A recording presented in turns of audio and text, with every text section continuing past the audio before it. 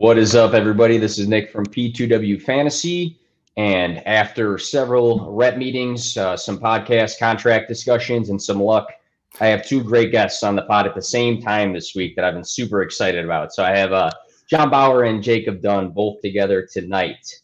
So I figured before we jump into things here, I got to introduce the guests and make sure that they get to talk about everything they have going on, because these are two very busy guys with great fantasy content. So to start things off, got John Bauer, host of the Dynasty Theory FF, and also with Fantasy Football Confidential. So, John, super active on Twitter.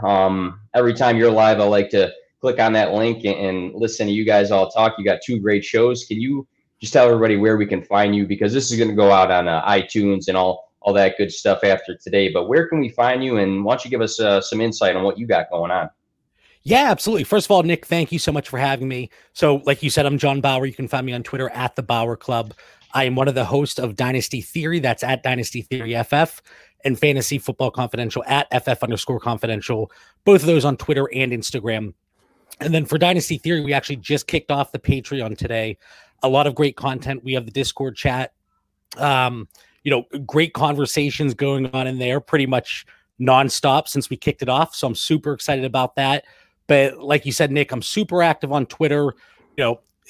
Anybody that I have connected with, reach out to me, DM me. I'm always up for some discussions about fantasy football. Awesome. Yeah, I constantly am trying to share your stuff when it drops out, just because you can always count on consistent, good material, whether it's just a simple tweet or a live stream or whatever else you got going on at the time. So always great content from you, as well as my guy, Jacob Dunne. Jacob is a guy I talk to on a daily basis, pretty much. You got a lot of things going on. Talk Prime Time, New Life Fantasy, Fantasy Six Pack. You have the Mile High Salute podcast. And what I like to see almost every other week is you being one of the top rankers on Fantasy Pros. And I always boost you for that. I'm like your hype man. So Jacob, can you tell us what you got going on, where we can find you, all that good stuff? I appreciate that, Nick. Yeah, you can find me on Twitter at Ain't Done Yet, and Dunne is spelled D-U-N-N-E. And, I put out a weekly streamers article. I put out the weekly rankings, which you said, like, I've had some luck with the Fantasy Pros rankings this year. I mean, it takes a lot of work to put into your rankings, but a lot of luck goes into it. I mean, who knows what's going to happen on a week-to-week basis, but luck always favors the prepared. I always say that. So if you want streamers, if you want articles, and if you want the occasional Broncos preview, because I am in Denver and now I'm forced to keep writing that, even though we have no shot at the playoffs, I would love for you guys to follow me and just to DM me and, do whatever. Awesome. So again, two great guests that I'm a big fan of for sure. So, what we got going on today, talking a little bit about week 12, and also just some fantasy questions in general. I thought it'd be appropriate if I have both of you guys on at the same time. I have to take advantage of that and just spit out as many questions to you guys as possible. So I really thought about some good topics that could apply to redraft, some 2020 talk, some dynasty, just a lot of different things, all obviously related to fantasy football. So to kick things off, looking back to week 12, a lot of different news dropped, some big surprises of the week. I get nervous sometimes when my sleeper app goes off because I don't know if it's going to be good news, bad news, or what the case is going to be. But looking back to week 12, if you had to give us one surprise of the week, what would that be and why? And we'll start off with John. What was one surprise of week 12 for you? I laughed whenever I saw these show notes because on Fantasy Football Confidential and Dynasty Theory, my co-host can tell you, I can never limit something to just one. So I have a whole list here, but I am going to throw just one. Okay, and all right. It actually came after, technically we're still in week 12, but it was the Will Fuller suspension. And I know we're going to get to, I was laughing at one of the questions that you had because it related to Will Fuller and Brandon Cooks. And I was like, I had to adjust that one. Yeah. Yep. And that's kind of the state of fantasy football that we're in, constantly changing and moving on the fly here. But just the fallout there in Houston not only does it impact Will Fuller, obviously, on a contract year, is he going to get extended? How is that going to play into how much money he's going to be making moving forward? But then the splits that you see with Deshaun Watson, and he is not as effective and efficient when Will Fuller is not on the field. So I do think there's just so many fantasy implications. Brandon Cooks, obviously, I think he's going to get a higher target share, but how is that going to impact with him being back to a number one in that offense? They just cut Kenny Stills, so they're really hurting at wide receiver. Do they include more of the tight ends in their schemes and packages? Does Duke Johnson, do we finally see him get more involved in the passing game? We saw it a little bit on Thanksgiving, but I'm really intrigued to see how that one plays out, because Will Fuller, he was a bona fide one for fantasy purposes, and it's going to leave a huge hole in that offense. Yeah, and it is going to be interesting to see what that domino effect looks like, because just listening to some other opinions, some people think maybe Jordan Atkins will take a little bit of a leap here in the tight end position. Will, Kiki Kuti, who popped out of nowhere, he was a name in the past that people were excited about, that dropped out of fantasy relevance, and now he has an opportunity to get some more targets. They have that rookie Isaiah Coulter, so there's a lot of different routes that this team can go, and seeing Watson have back-to-back 30-plus weeks, it's kind of a hit for his manager just a little bit, just because he loses such a great weapon that he's had through the season. And Will Fuller dropping out of our fantasy season here, not due to an injury, was a definite big surprise there. So, Jacob, you have any comments on the Will Fuller news there?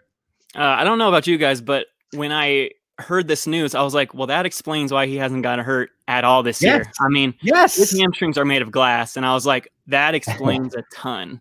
I mean, I respected the Instagram apology, but I was, it's tough to say whether he was honest or not. And I am not one to question a man's integrity, but I mean, those hamstrings, like, they get pulled at least like 5 times a year, and they weren't pulled once. So we saw what he was capable of when he's fully healthy, but man, it took some extra stuff for him to stay healthy. So hopefully, go ahead.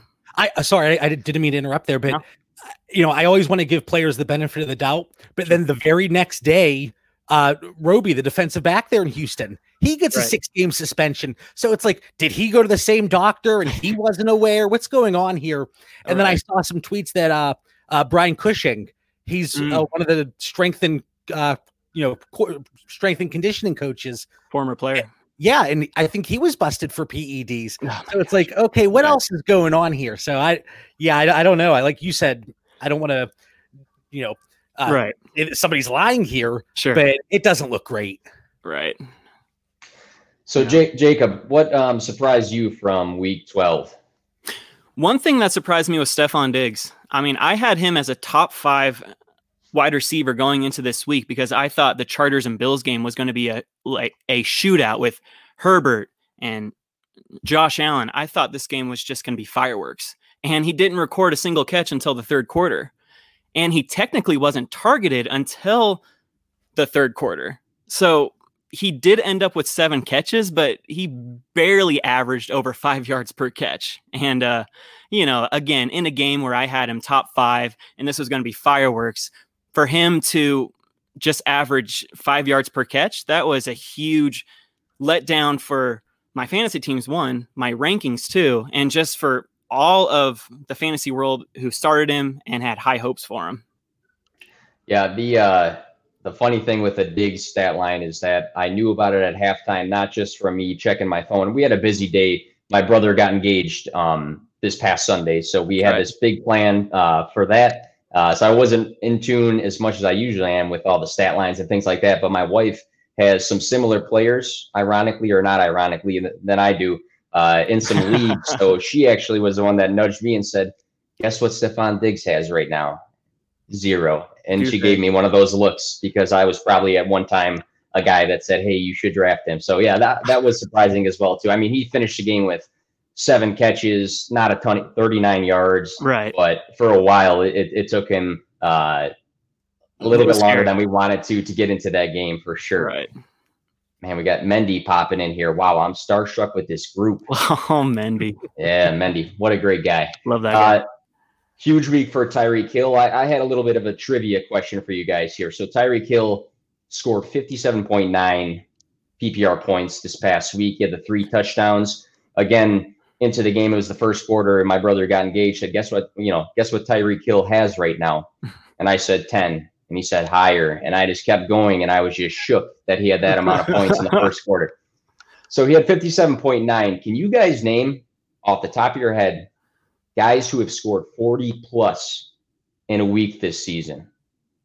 And if you want to just spitfire out some names. I'm going to go DK Metcalf. So DK Metcalf, week 8, 40.1. So that's one of them. Yeah. Tyler Lockett. Yeah. Yep. Tyler Lockett was one as well. Oh. I won't make you have all of them. Maybe we can get Fuller 2 one? each. Was Will Fuller one? Ooh. Last week, probably, huh? Will Fuller, I think, was in the 35 range, around there. But it looks like Tyreek Hill was the season high, if I'm not mistaken. Oh, yeah, for sure. And was Dalvin Cook up there? Dalvin Cook, week 8, 48.6. Nice. Jacob, can you give us one more guess?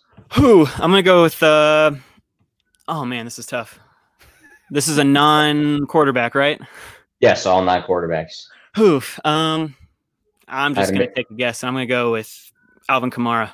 Good answer. I feel like we're on Family Feud. Good answer. Thanks, man. Good answer. Week 3. Thanks. Week 3. Alvin Kamara, week 3. You're right. Other guys, Derrick Henry, Chase Claypool, Joe Mixon, George Kittle, and Devontae Adams, or some other names that scored 40 plus. But just looking at the weekly highs, I had to jot down some notes on that. Dang.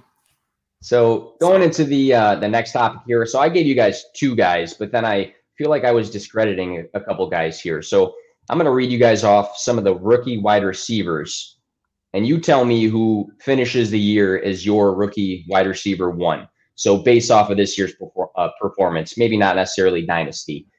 So originally I said T. Higgins or Justin Jefferson. I also threw in CeeDee Lamb and Claypool just because of performances and where they stand for the position. So T. Higgins, wide receiver 26, he's averaging 13.3, 5 touchdowns on the year. He's had weeks where he scored 21, 18.7, 18.8, 22.5, 15.4. He only had 3 games under 10 points. Justin Jefferson's the wide receiver 12 right now, averaging 16.5. He's got 6 touchdowns. He's had 2 weeks above 30, almost hit that 40 mark. 21.5, 17.6, and 26. He does have 5 games this season under 10 points, though. CeeDee Lamb, wide receiver 24. He has an average of 13.3. He's had a few weeks above 20, one at 17.5, 16.6, 3 weeks under 10. And then the last guy I got on this list, Chase Claypool, wide receiver 22, 10 total touchdowns, averaging 15.5 points. He's had that 42.6 week from that list we just mentioned. He's had a few weeks at 15, and then he's had a 21.3 point week. He's been 3 weeks under 10. So a lot of stats, a lot of notes there on those guys. For you, when the season ends, so in a few weeks here, who will you say is the wide receiver 1 of 2020, the rookie season? Jacob, we'll start with you on this one. I'm going to go with Justin Jefferson, and it's really not that close for me because all those other wideouts, CeeDee Lamb and T. Higgins, they just lost their starting quarterback, or CeeDee Lamb hasn't had his for weeks now. Now, I'm bummed because it's like if all those rookie wideouts had a steady, consistent quarterback, even Jerry Jeudy, if he would have had Drew Lock all season, perhaps he would even have better stats. But it's Justin Jefferson and Claypool for me, just because they have a steady, elite quarterback. I mean, Kirk Cousins isn't elite, but I mean, at least he knows how to get him the ball and the ball consistently. So I'm going with Justin Jefferson just because, you know, he was touted in the offseason to be the heir apparent to Stephon Diggs. And I thought that was outlandish, but he's proving to be, if not as good, maybe a little bit better. I mean, he is a monster, and his route running is almost as good as Jerry Jeudy. So I'm going to go with Justin Jefferson here. Anthony's chiming in here at the big 3. I don't know if you can say that about me in the picture there, but these two for sure. Absolutely, you But can. yeah, just Justin Jefferson definitely having a massive year, especially on those weeks where he's probably winning you your matchup when he's scoring those 30+ point weeks. But it was funny, going into the year though, that there were some people that were buying into the BC Johnson camp talk, and that was just outrageous to me. But John, are you in agreement, or do you have somebody else in mind? I wish I could mix it up here, but I also am going with Justin Jefferson. And just like you guys mentioned, there were some people that were a little skeptical of Justin Jefferson coming in, whether it's BC Johnson or the amount of 12 personnel the Minnesota Vikings run. And we know that Justin Jefferson excelled out of the slot, but what happens when he's pushed out wide? Even though he did run out wide, a little bit there in college. But T. Higgins has been super impressive. CeeDee Lamb, I don't know if we are having this conversation if Dak Prescott is still playing. I think it would be maybe Jefferson 2, CeeDee Lamb 1. But what really makes it that impressive for me for Justin Jefferson, the Vikings throw the ball about 30 times per game. The Bengals and Cowboys, they're up to about 45 times per game. So that makes it super impressive for me. And then you mentioned the other guys, Claypool, even Brandon Ayuk, Jerry Jeudy. They've had their moments, but just overall, I have to go Justin Jefferson. It's been extremely impressive. He's been able to perform with Thielen in the lineup and without him in the lineup. He's not one of those players where you're going to sit there and wonder, can he be a one in an offense? Because we hear it all the time, right? We heard about Juju Smith-Schuster in Pittsburgh. And, I think Justin Jefferson, that question can be put to bed. He can be a wide receiver one. And he's a top 10 dynasty receiver. Lamb, I think he's there too. And Higgins, he's top 15 for me. I think this class, it's so funny because coming in, the talk was all about the running backs. Everybody wanted those high-end running backs, but it's the wide receivers that have really been showing out this season. It's been super impressive. One of the best classes we've ever had from top to bottom. And, you could mention 6-7 guys here that we should be extremely excited about. But yeah, Jacob stole my answer. I'm going Justin Jefferson. It's a good answer. Yeah. Good. Again, with the family feud, good answer. But I think it's hard to debate that right now. There's been so many different factors that have come into play with some of these guys, like you mentioned before, Jacob, with CeeDee Lamb. We thought right away he was going to be the wide receiver one for this class based off of some early performances, but he has that asterisk now with Dalton. And then Jerry Jeudy, Jacob, I know that's a guy you and I have talked about so much coming into the year. But looking at his situation now, the volume's not where it needs to be at times. And we're actually going to talk about Denver here into our next topic. So again, if you're tuning in, we're just spitting out different questions and different sort of topics. I think it makes for a fun podcast that way because there's so much to talk about. And we're looking ahead and we're looking now. But with this past week, especially with you being on the podcast, Jacob, I have to throw this question out there. The situation with Denver in week 12. So from a fantasy perspective, Brandon McManus, I had to spit that one out. Brandon McManus had 5 points. Royce Freeman also had 5. Melvin Gordon had 3.1. Noah Fant had 2.3. Philip Lindsay had 2, and everybody else had 0 or negative. They didn't really play with the quarterback in this game. So with not being able to play one of their 3 or 4, I believe, quarterbacks, right? Mm-hmm. Do you think that, and we'll start with you, Jacob, do you think that the league approached this situation the correct way? I mean, this was very strange. Even though I live in Broncos country, I do a podcast for the Broncos. I feel like I'm supposed to be mad that they didn't postpone it or they didn't make some special, rescheduling. But, I don't believe there could have been a better way to handle it, considering that the Broncos were already forced into a bye week earlier in the season, thanks to Cam Newton getting it. So there really wasn't any room for error. Since it was just the quarterbacks who got COVID, I kind of believe the league saw it as justice to play the game anyways, since they were all reportedly not wearing masks. So it sucks, but given the weird year, it is what it is. Any thoughts, JB? Well, whenever I saw that news, first of all, did anybody ever think we would be missing even Blake Bortles as a quarterback? Like, Right. please get Blake in there somehow. But Right. as soon as I saw that news, instantly I went through all of my lineups. And this season, because it's been so chaotic, I have been spending countless hours, yes, hours, adjusting my lineups with every piece of news that comes out. But I dropped Noah Fant out. I dropped Jerry Jeudy if I had him, Melvin Gordon, Phillip Lindsay. You know, if I had any other option, any player that was going to be on a field for any of the teams that were playing this weekend, I was throwing them in there.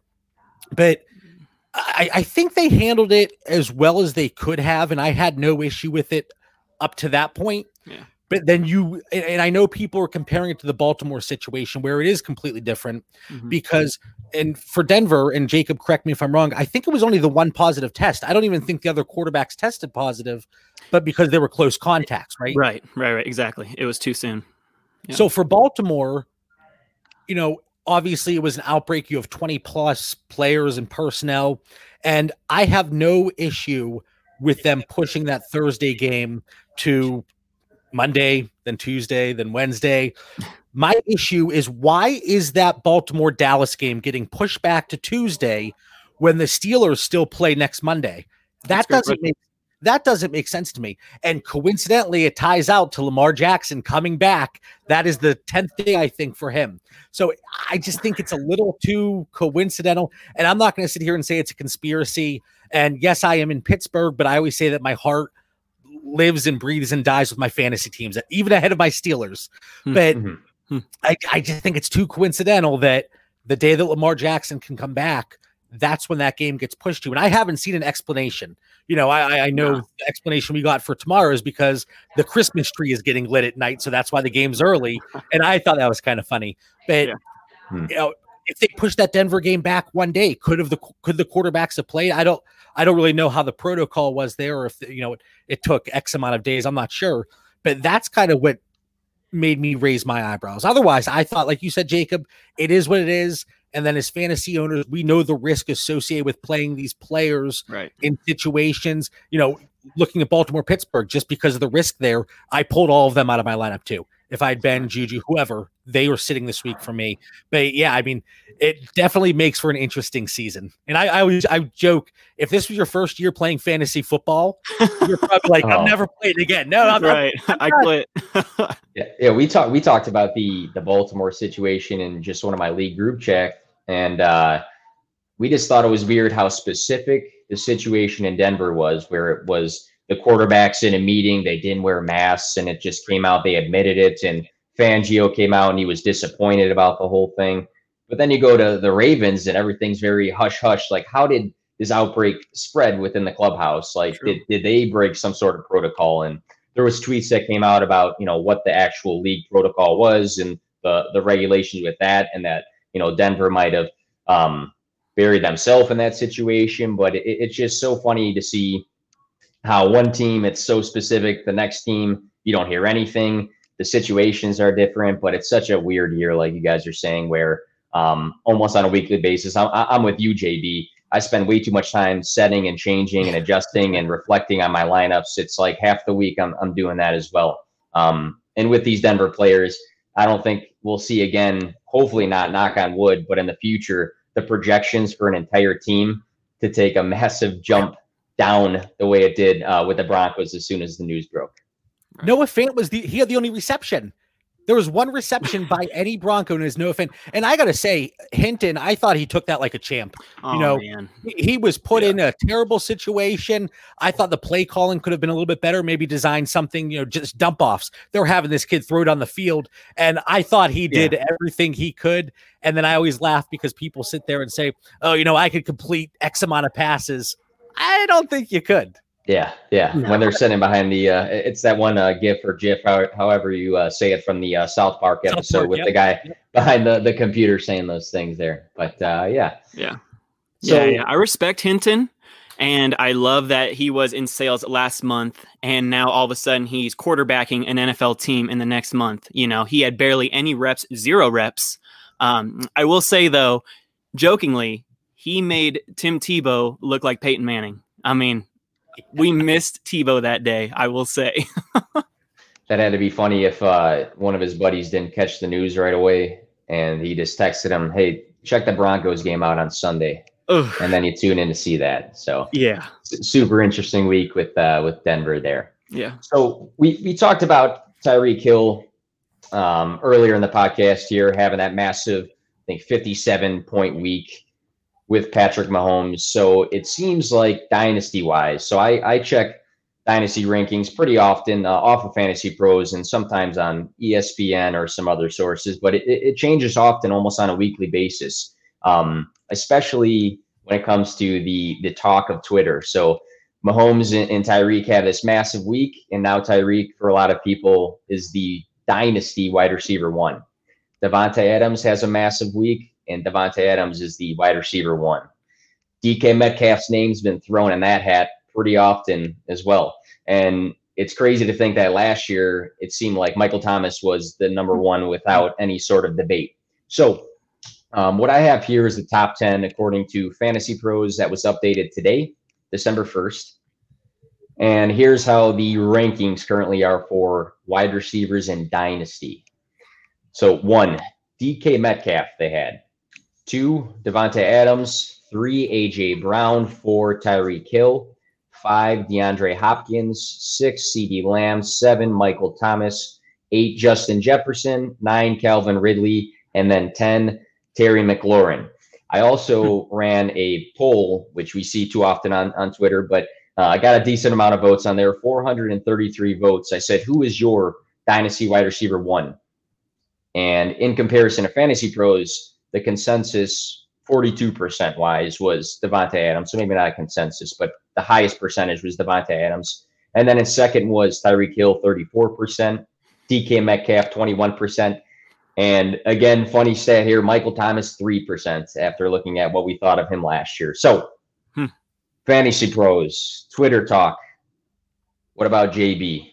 Who do you have as your dynasty wide receiver 1? And I know it's going to change probably on a weekly basis, but we're talking December 1st, 2020. It might change by the end of the show, Nick. Forget about later this week, later this month. But for me, it comes down to 2 players, and I wouldn't, I don't want to ride the fence here, but it's Tyreek Hill or Devontae Adams, which is funny because you mentioned them. Devontae Adams, he's going to be 28 going into 2021, and it's going to be the last year of his deal. Do they keep him around at least until Aaron Rodgers' contract is up in 2023, even though there are some ways they could get out of that contract towards the tail end of it? And then Tyreek Hill, he is tied to the best quarterback and such an explosive offense. That's nothing groundbreaking. Tyreek Hill, he got that misnomer, I feel like, as a boom bust player. He's a lot more consistent than people want to admit.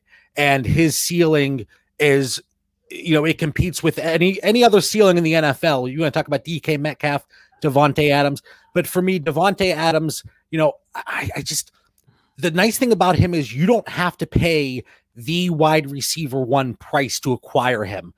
If I have Tyreek Hill, I think I can move him for Devontae Adams plus. If I have DK Metcalf and Nick, you're rebuilding, I think I could get Devontae Adams plus another win now piece that's going to help me contend and continue on my path to a championship this year. But yeah, for me, it's Tyreek Hill or Devontae Adams. I know a lot of people are excited about DK Metcalf, but that offense, yes, it's pedal to the metal right now, and they're throwing the ball a ton, but are they going to stick with that? And my worry is that they regress back to what they've been doing the last few years, where it's a ground and pound type game. And then, A.J. Brown, he's been fantastic, but he's not there for me right now.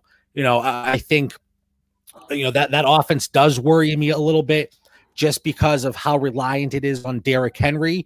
And I don't want to say, regression for A.J. Brown, but he has been making a ton of big plays. And can we count on that over and over and over again? And the last few weeks we have been able to. I mean, he's returning onside kicks for touchdowns that are putting him up to like 30 points for the week. But yeah, going Tyreek Hill, Devontae Adams, those are the 2 guys I have battling it out for my dynasty wide receiver 1. 3 good analysts on Twitter, Triple Play Fantasy. Thank you guys. Awesome podcast right there.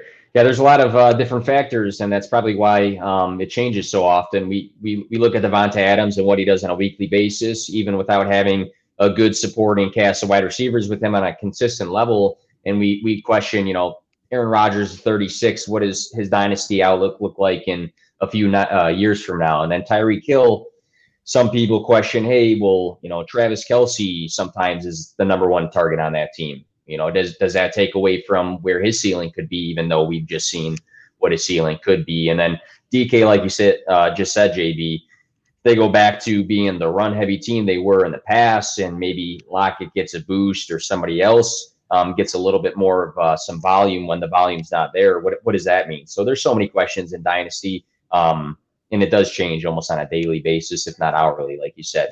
Jacob, who's your guy? Nick, real quick, and this always happens to me, and I apologize, guys, but as I throw my first take out there and somebody else starts to talk, my mind goes 1,000 miles a minute, and I'm like, oh yeah, I wanted to say that. But Devontae Adams, everybody wants to talk about age in Dynasty, and to an extent, yes, but I don't know about you guys. I can't predict 5 years down the road. I don't even know if we can predict 5 days down the road during 2020. But Devontae Adams, give me 3 wide receiver 1 years, 28, 29, 30. I'm okay with that. And he's traveling down the same path that we saw with Julio Jones' value, I think. And as long as Devontae Adams can avoid the concussions from here on out, give me him for 3 years. And I think people are so worried about age, and that's going to allow us to get Devontae Adams a little bit lower come these early offseason startups. That's a good point. Good point.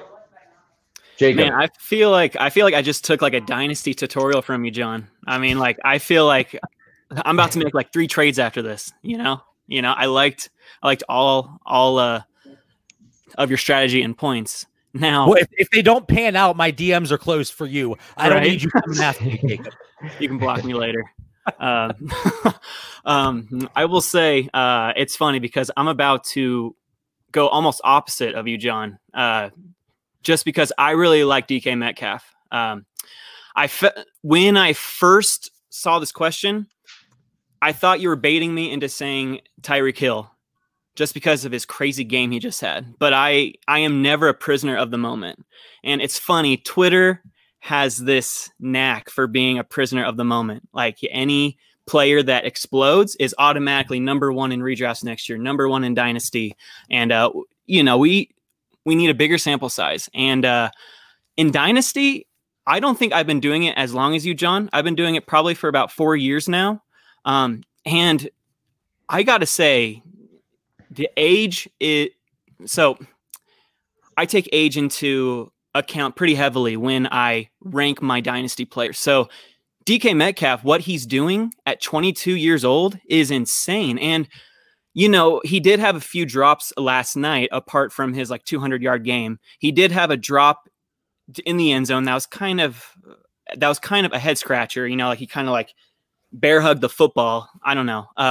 So he does have some head scratching moments, but he is 22 years old.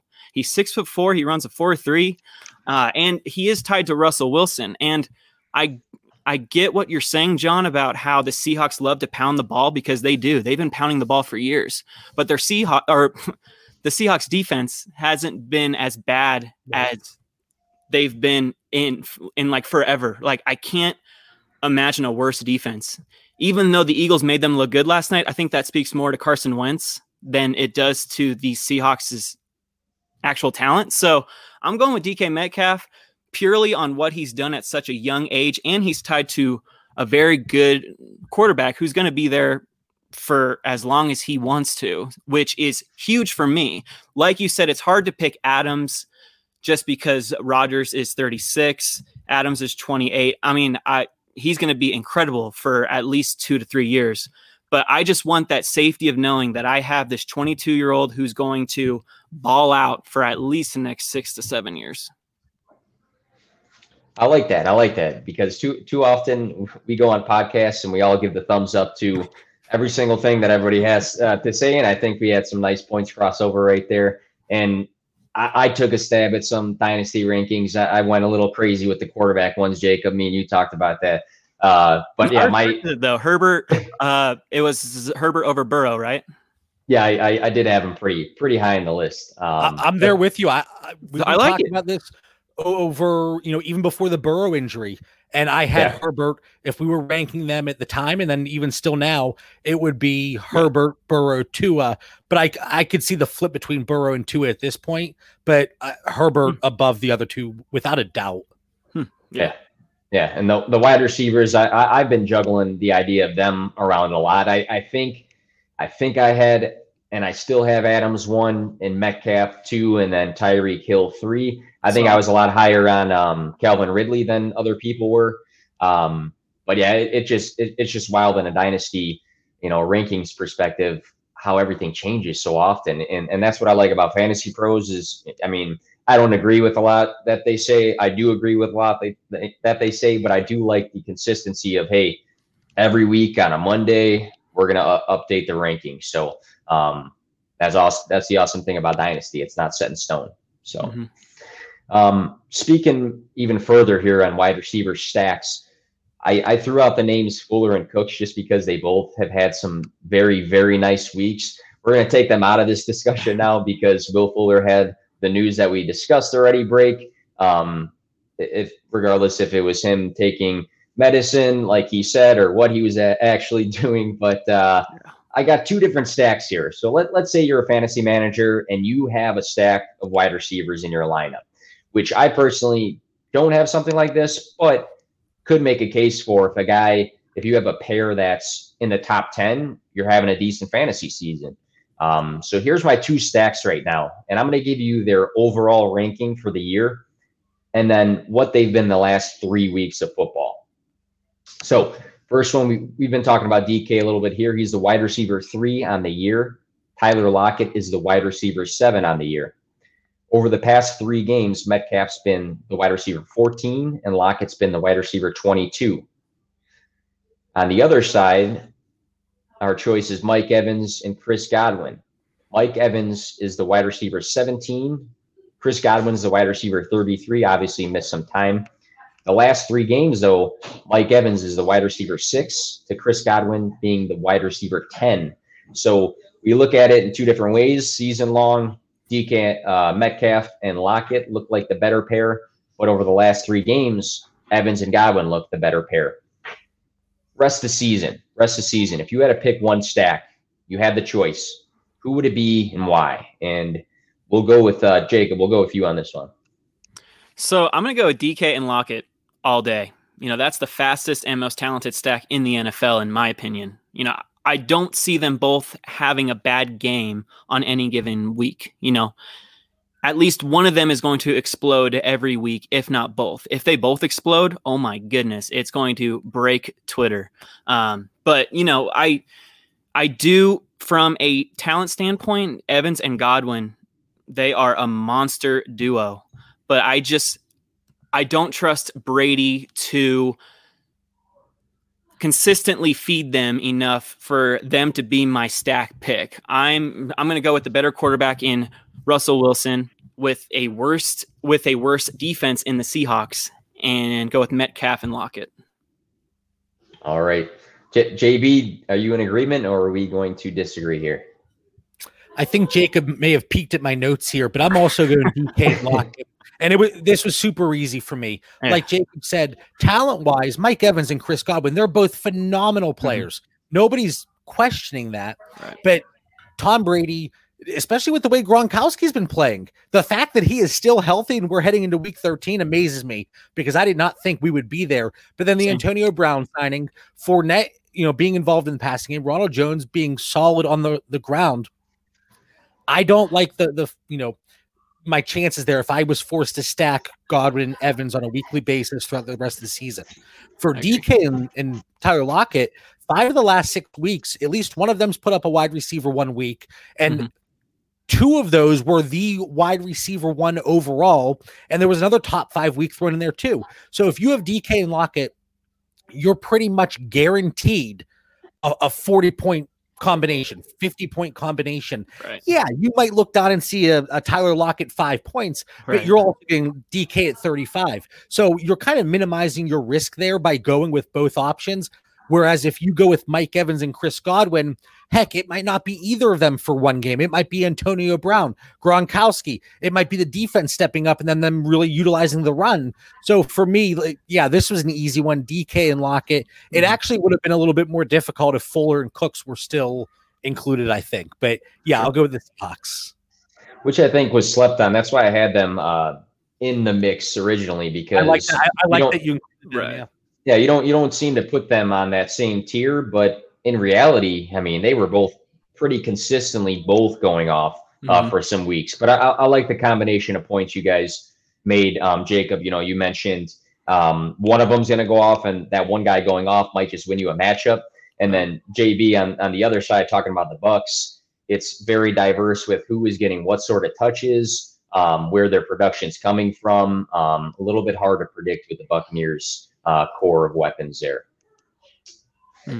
So going to the next question here, and again, just throwing out a mixture of questions: dynasty, redraft, current 2020, a little bit all over the place, but I like that just because keeps everybody entertained for the podcast here. But James Robinson, I have a soft spot for James Robinson because I live in a suburb of Illinois. He's from Rockford, Illinois. He went to Illinois State, same college my wife did actually, and he's balling out this season. The RB4 on the year.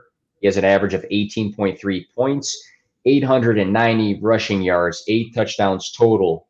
He's had weeks where he scored 21, 30.9, 31.7, 26.9 last week. The volume is insane for James Robinson. 27 touches last game. He's had 25 plus touches in 4 out of 5 of the last game. So you can count on him getting involved in the passing game, a ton of carries on a consistent level. The asterisk moving forward, maybe for some people, and I saw a lot of debate about this. We got a quick comment here. Chris checking in. What's up, Chris? Evening. So one thing that I saw that has been brought up with James Robinson, though, is his fantasy playoff schedule. So weeks 14, 15, and 16, he draws Tennessee, Baltimore, and Chicago. And I had to say Chicago like a true Chicagoan there. Chicago. No, Chicago. But yeah, so he's been very good in fantasy. The volume is insane. Do you have any sort of thoughts about potentially benching him if you have the availability to do so due to the matchups in the fantasy playoffs here? And JB, we can start with you on this one. James Robinson will be nowhere near my bench. He is going to be in my starting lineup. Like you said, for the last 5 games, at least 25 touches, 17 rushing attempts, at least 17 rushing attempts in each of the last 5 games. And Jacksonville, they're a funny team because it doesn't matter what the score is. They're still willing to run the ball. And people were knocking him. Well, Blaine Gabbert, coming in. Was it Blaine Gabbert? I don't even know who the heck came in for them. What the last game, Glennon? Glennon. I'm saying Blaine Gabbert here. I don't know where the heck I pulled that from. They all just mold into one quarterback. Yeah, seriously. So Glennon, they're going to give James Robinson the ball at least 4 targets in 8 games this season. And I think we saw his floor against the Pittsburgh Steelers where he still managed 10 PPR points. He's been finding the end zone occasionally, but he really hasn't been, making his hay there in the end zone where you look at a lot of players and they have to get in the end zone. I'll take 10 points out of James Robinson. And I know on paper, the scary matchup is that Baltimore Ravens defense. They gave up over 120 yards to Damian Harris and Derrick Henry in back-to-back weeks. I am not as worried as other people are going to be. So James Robinson, like I said, nowhere near my bench. I am starting him without a doubt. And we have a great comment from I-80 Sports Bob. Got to dance with the girl who brought you there, which is love that. Love that commitment. Jacob, do you think twice about benching James Robinson due to these matchups? I absolutely do not. I mean, I was scared, though, when John was like, he's nowhere near. I was like, did you like that? Okay. I did that on purpose. Nice. Woo. You got me. Yeah, I just, like you said, that Steelers game where they're getting blown out, he still gets 10 points in PPR leagues. I mean, he still was a low-end RB2, even though that was the most negative game script of the whole week. I mean, he is an unbelievable talent, and I don't know where. So Nick just educated me on where he came from. I was like, where did this guy come from? He came from Illinois State. I mean, Where is Raquel Armstead? I mean, does anyone know where that guy is? Is he okay? Something weird was going on with that because he had COVID, but I think he dealt with some complications with COVID. So I don't know what was the complications. I haven't heard anything. I don't know if you've heard anything about that. I saw the one tweet, and I don't know if it was like a retweet from Field Yates a few weeks back, but it sounded like he went to the hospital at least once, maybe twice, just like you said, Nick, because of the complications. But yeah, there was a stretch nobody knew a thing about what was going on. Right. So James Robinson was really forced into the starting lineup as an undrafted free agent, and he's been balling out. I mean, at his past, or if you look at his last 5 games, he's averaging 22 carries, over 100 yards, and he's averaging 4.2 targets. Like Nick was saying, he's in the passing game too for a total of 73 yards, and like you said, he just has an incredible floor on an awful team. And I'm taking volume all day over like a possible boom or bust running back option. I mean, you're starting J-Rob.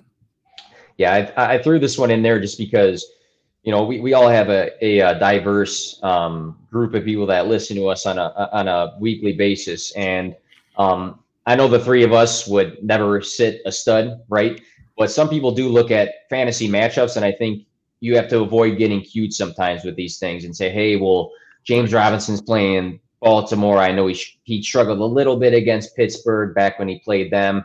Maybe I bench him for, I don't know, a guy who's been very good lately, like a Wayne Gallman, who I threw on this list here. But I think the point we're all getting at is you don't sit your studs. If the volume's there, it's crucial. I don't think a lot of running backs have that sort of volume. I think we could probably write off maybe a handful off the top of our head that on a weekly basis we can count on getting 25 touches, which is insane to have. Another question. So that's actually a question I saw on Twitter, not directed to me, just floating around there. Another question I saw on Twitter is Travis Kelce the 2020 fantasy MVP?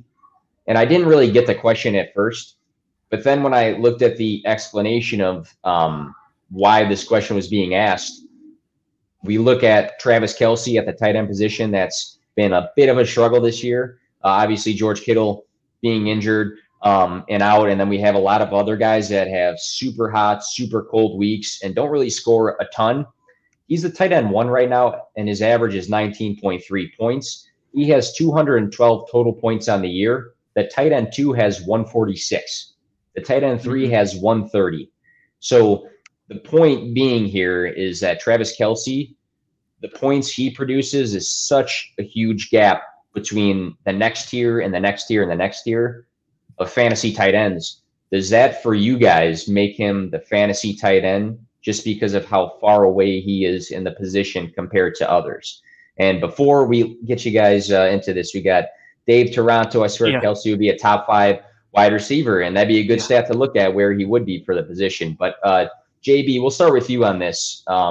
Is this a good question? I love this question. We actually talked about this after week 8 on Fantasy Football Confidential.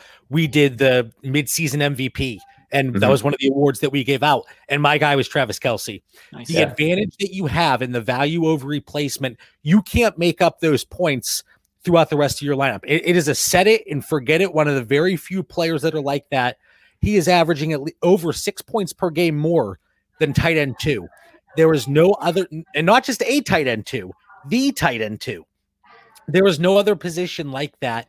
If you look across the board, Alvin Kamara, even though, there's some things going on there in New Orleans, Kamara and Cook, Tyreek and Adams, Kyler, Mahomes, Rush, Josh Allen, all those guys, there are other viable options that you don't have to make up the ground there. But 6 points over the tight end 2 is such a drastic difference. And I tweeted out after this week's game, I said, yes, everybody's talking about Tyreek Hill and Patrick Mahomes, and fantasy managers might have been disappointed that Travis Kelce put up 8 for 80 with no touchdowns, but that is the luxury and what fantasy managers that have Travis Kelce in the roster have become accustomed to here.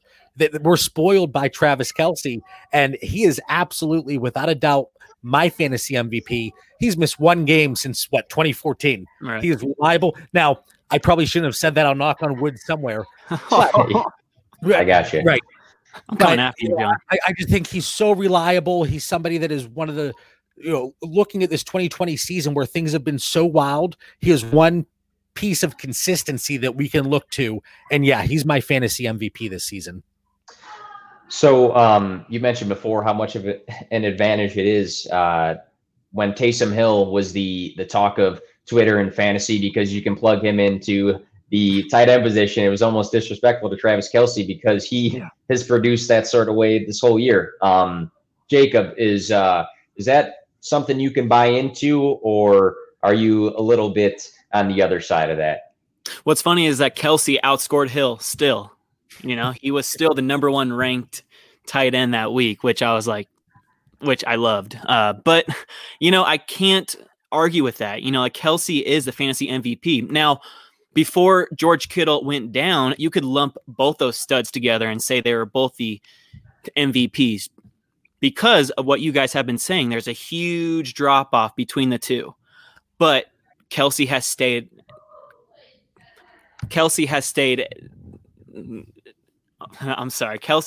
healthy, which is a huge advantage over Kittle. So I am very much a guy who is just, you're going to draft running back in the first 2 rounds. Don't even think about going anywhere else. I'm just like, set those 2 guys and then you can build your team around them. And I've been like that for at least 10 years now, but I am slowly starting to change that, considering how awful tight ends have been this year. I mean, awful. I mean, it is so hard for me to hit on my streaming articles with all of like the tight end volatility. I mean, I'm probably half. It's been an awful year for tight ends.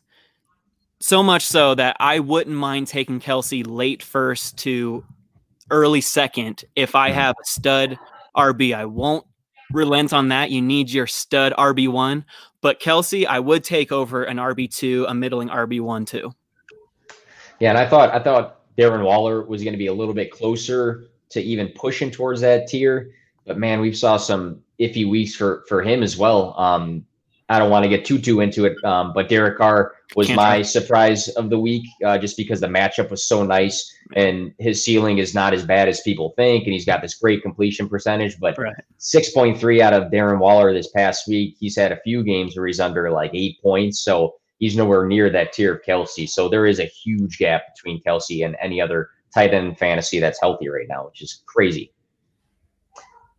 So next on the list, we're talking about guys that lead the position. Alvin Kamara, week 11 here, 13 for 45 and a touchdown. He had 0 catches.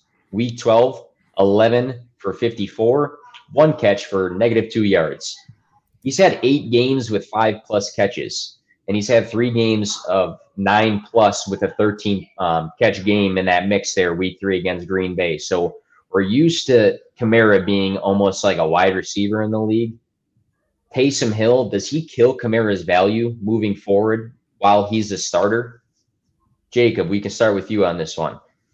Yes, 100%. I thought that week 11 was just an anomaly with Alvin Kamara going absolutely catchless, but he was only targeted twice last game, and that was for -2 yards. So for me, Alvin Kamara is absolutely going to be ranked outside of my top 5 every week as long as Hill is starting there. JB, you're in the same boat, or do you have some optimism for Kamara? No, I think it's pretty clear at this point. The biggest concern for me, he goes from a 26% target share to a 9% target share with Taysom Hill.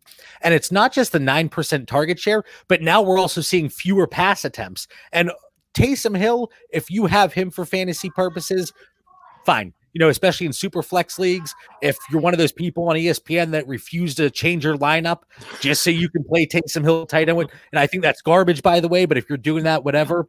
But, it's the targets. Like you said, Nick, we are seeing wide receiver production. We finally were going to see a season where he demolished that 81 receptions because he hit it 3 years in a row, exactly 81 receptions. And, you know, how is this season going to end for Alvin Kamara? Unfortunately, in redraft leagues and some dynasty leagues, you're past your trade deadline. So you're stuck with him at this point. It's going to be very difficult. If I'm choosing between Alvin Kamara and I picked up James Robinson off of waivers early in the season, I'm going James Robinson. And like you said, Jacob, until Taysom Hill either shows the willingness to get him involved in the passing game or he's no longer the quarterback, I can't count on Alvin Kamara. The rushing attempts, they're pretty flat from Drew Brees to Taysom Hill, about 12 per game. But you see these running quarterbacks, and sometimes they minimize the running backs in the passing game. We see in Baltimore to an extent, obviously with Lamar Jackson, you know, Josh Allen to an extent in Buffalo, but we're seeing it now with Taysom Hill and Alvin Kamara. Dynasty, if your trade deadline hasn't passed, you're probably going to hold unless you can make a lateral type move, maybe a little bit of a downgrade longer term. But if you're a contender, maybe that makes sense for you. But there's nothing to be excited about here as long as Taysom Hill is behind center. Yeah, I was listening to Field Yates. I know he's on your show, JB, before the season started, which was awesome. But I listen to their show all the time. And a point he brought up, an idea that I thought about a little bit is with other quarterbacks in the league, like Drew Brees, for instance, sometimes when he's looking for the bigger play downfield or maybe across the middle and it breaks down, it doesn't work out, he can easily audible to Kamara out of the backfield and find him. Whereas maybe a Taysom Hill tier sort of quarterback doesn't really have the confidence and ability to do that. And I wondered if maybe that's a factor where he doesn't see option 1 or 2, so then he can find Kamara out of the backfield. And he's just not at that comfort level to do that. Maybe I'm way off on this, but that was an idea I thought was interesting. No, I think it's spot on too, because then, like I said, the mobile quarterbacks, if the first option's not there, the second option might not be there, they take off. Right. Exactly, Jacob. They take off. So now, you're limiting the running backs in the passing game. And I see Dave's comment, Latavius Murray might be a decent start now too. I would just be a little hesitant because they did just go against the Denver Broncos, who didn't have a quarterback, and they were able to run. And I think I thought I saw Alvin Kamara might have been a little bit banged up. I would like to see more information on that. But yeah, if you're in a deeper league, Latavius Murray, fire him up. But I would, temper expectations a little bit there personally. Right.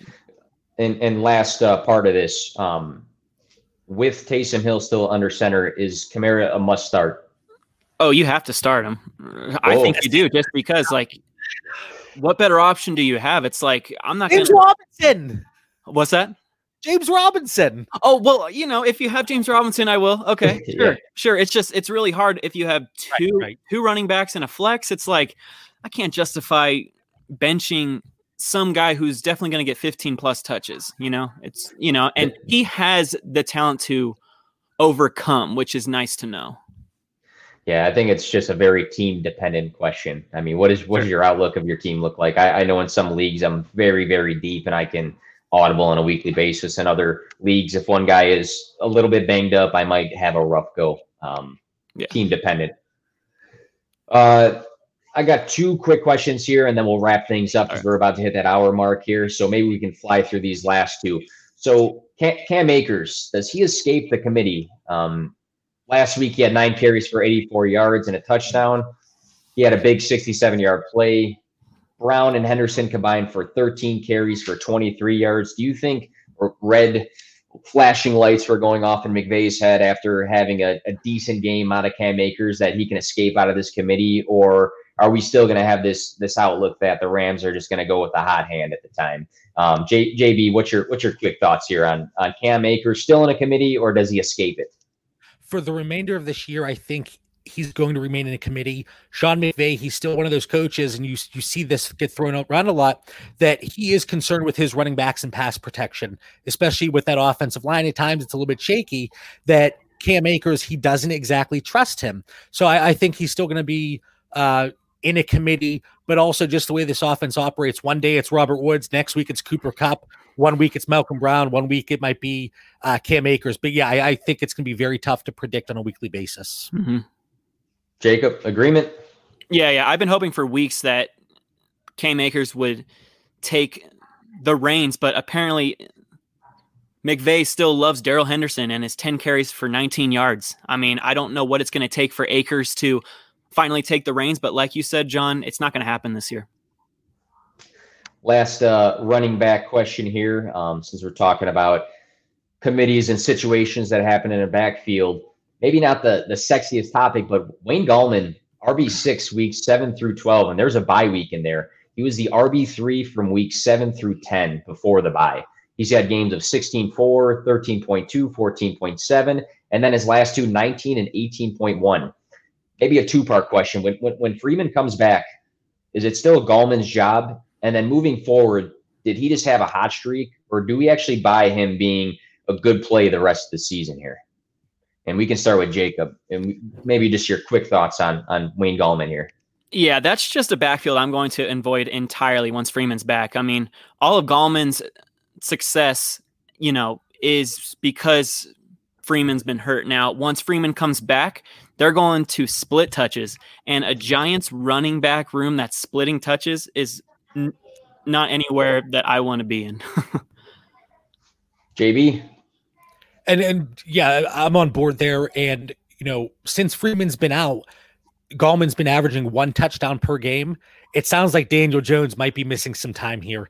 Is that going to be, is that touchdown upside that is carrying Wayne Gallman's value, unlike James Robinson, who we talked about earlier, is it going to be there? I don't think so, but I do think it's going to be a split between Gallman and Freeman, maybe 60-40 for Gallman, but still, even with Freeman out, he wasn't involved in the passing game that much. So yeah, he's a nice depth piece, but there is that concern now, more because Daniel Jones is out, but also a little bit because Devontae Freeman coming back. Mm-hmm. Good points there, guys.